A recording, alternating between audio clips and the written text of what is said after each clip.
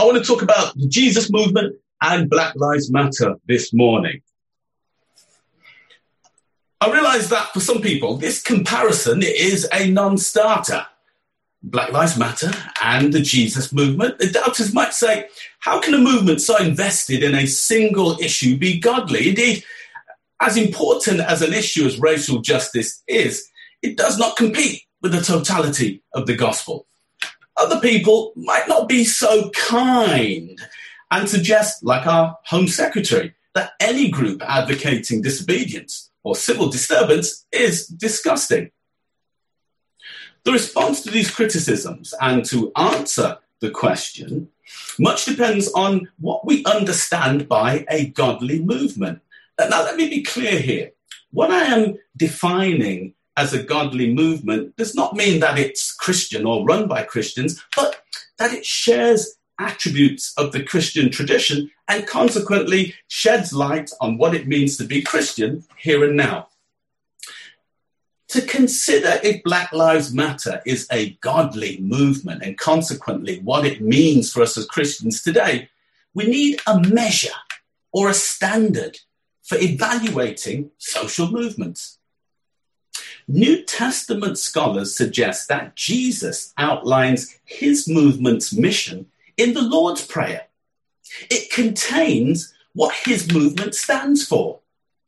So, if the Lord's Prayer is the standard for the characteristics of a godly movement, then let us explore how in the content, it's a godly movement, its contents of the Jesus movement, let's explore how it connects with Black Lives Matter. Now, this comparison is not so far-fetched when we remind ourselves that one of the founding members of Black Lives Matter is an evangelical Christian. And all of the founding members have various entanglements with Christianity.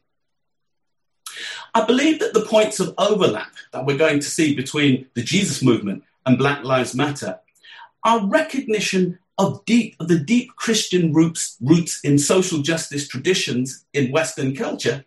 And where there are points of disconnect, I suggest it's an opportunity for us as people of faith to reflect on our spirituality. So let's start then with what the Jesus movement stands for. There we go. We often forget that the Lord's Prayer is not a one-off. Its repetition in the synoptic Gospels of Matthew and Luke suggests that it was to be repeated, something that you said more than once. And its repetition serves as a mantra, a way to remind the early church of what they stood for. So I'm really sorry for those of you who think that this prayer is something we say before or after meals or at bedtime. It wasn't meant to be used that way. In other words, the Lord's Prayer is a manifesto, what the Jesus movement was supposed to believe in and stand for. And theologians who interpret the Lord's Prayer this way identify 5 points or commitments that make up Jesus's manifesto. So let's work our way through them and then compare them with the Black Lives Matter movement.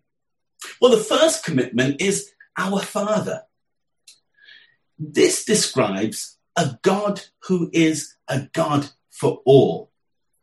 Our Father in heaven is a statement about the inclusivity of God. And note that Jesus departs from the age-old tradition here of appealing to the patriarchal normativity of the Hebrew Bible by only acknowledging the great men of the Bible, Abraham, Isaac, and Jacob, to connect God's people to God.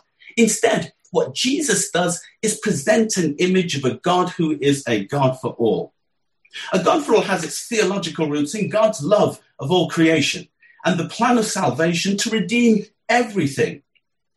In contemporary Christianity, we practice the expanse of God's love as inclusivity to show that all are welcome in the house of God. And some theologians would argue that to be church is to be radically inclusive, above and beyond what the world expects us to be.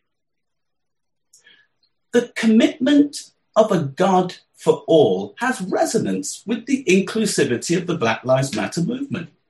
Seeking to go beyond the patriarchal leadership of the civil rights movement and its heteronormativity, they declare themselves committed to the inclusion of all of God's children, no matter what shade, colour, or type.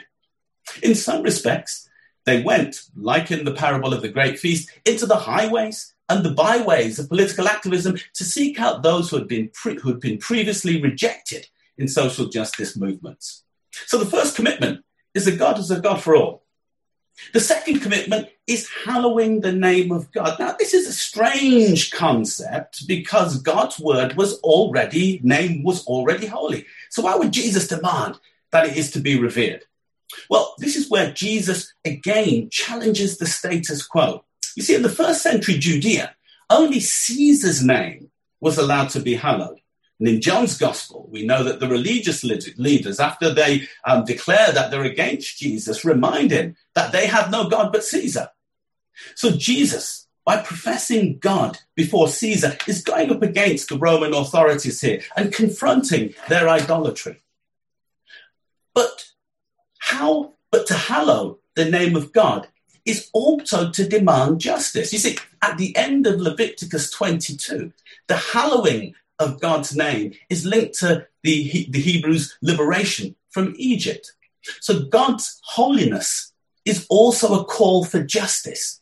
So what is Jesus calling for justice on in the Lord's Prayer? Well, if we take this viewpoint, then Jesus' second commitment is God's impending justice on the first century Roman regime. From the work of first century historians, we know that Roman rule was harsh and oppressive. Like all colonial regimes, it was based on suppression and extraction of goods.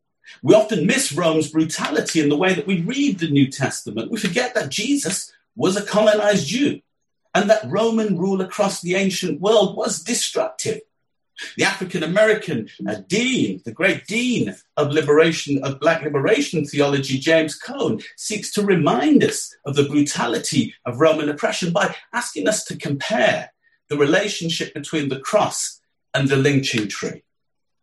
We get further insight in the Jewish imagination, the brutality of Rome, when we consider the meaning of Jesus' exorcisms. In New Testament scholarship, exorcism is on one level a symbol for Roman power.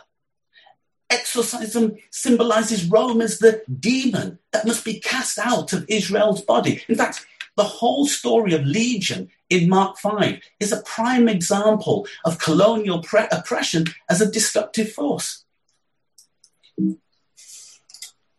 Black Lives Matter also calls for justice. I'm just catching up with my screen now, if you bear with me. There we go. Black Lives Matter also condemn oppressive states and call for judgment. Intriguingly, their analysis of oppression, that is critical race theory, has identification with the idea of demonic oppression. This is because both presuppose the presence of pre-existing destructive forces that will destroy us all if they are left unchecked. For Black Lives Matter, it is the idolatry of white supremacy that is the demon to be exorcised from our contemporary body politic. So what about the third and fourth commitment in Jesus' manifesto and this standard then by which we should judge all movements? The third and fourth commitment of Jesus' manifesto as part of Jesus' movement concern the distribution of resources, bread and debts. We know that bread was a staple of the ancient world. The noun Bethlehem literally means house of bread. And Jesus' call for bread was vital because hunger and starvation were realities within the region. The New Testament stories of the sheep and the goats, the parable of the great banquet, and the Beatitudes all signal real material poverty and hunger in the land. And note here that Jesus is not just calling for charity. You see, the repetition of day and daily is a way of saying give more than what is due. It's like the difference between minimum wage and a living wage. What Jesus is calling for here is a living wage in terms of daily bread. And the third commitment is about sharing resources. Again, Black Lives Matter call for a redistribution of wealth on a national and international scale. Unfortunately, a vision of global social justice in this day and age is labelled as socialist or communist, as opposed to being Christian and part of Jesus's manifesto. The penultimate commitment concerns debt. The Greek word for debt is the subject of some debate here in terms of what it's really meant to mean. But what scholars agree on is that Jesus is referring to both financial and non-financial debt. And we know that debt was a regular feature. Financial debt was a regular feature of the first century church. Remember the story of the unforgiving servant, for example. And historians tell us that most of ancient Judea were subsistence farmers who scraped out a meager existence. Many had to go in debt to service basic needs, such as paying for sacrifices at the temple or servicing Roman taxation. The interest rates at the temple would put Wonga to shame. A commitment to debt cancellation then was a way of halting poverty and a challenge to the severe indebtedness of the people. Think back to Leviticus again and the traditions of the Jubilee and the sabbatical. We can see that Jesus is drawing upon this rich history in the Bible of challenging economic injustice. Intriguingly, financial restructuring is also a part of the Black Lives Matter movement also, who call for debt relief for poor countries and better economic practices within host countries. The last commitment then is lead us not into temptation. And this is on the surface another strange request. This is because we know the Bible tells us that God is not a tempter of persons. So what is the real danger here? What is Jesus trying to warn the disciples against? Well, again, the scholarship suggests that the real danger is complicity or compromise. Or as we used to say in my old town of Coventry, the cop-out. Giving up or giving in because it's convenient or expedient. And this last point would have meant a lot to the disciples because this was Jesus asking them to stick to the task no matter what.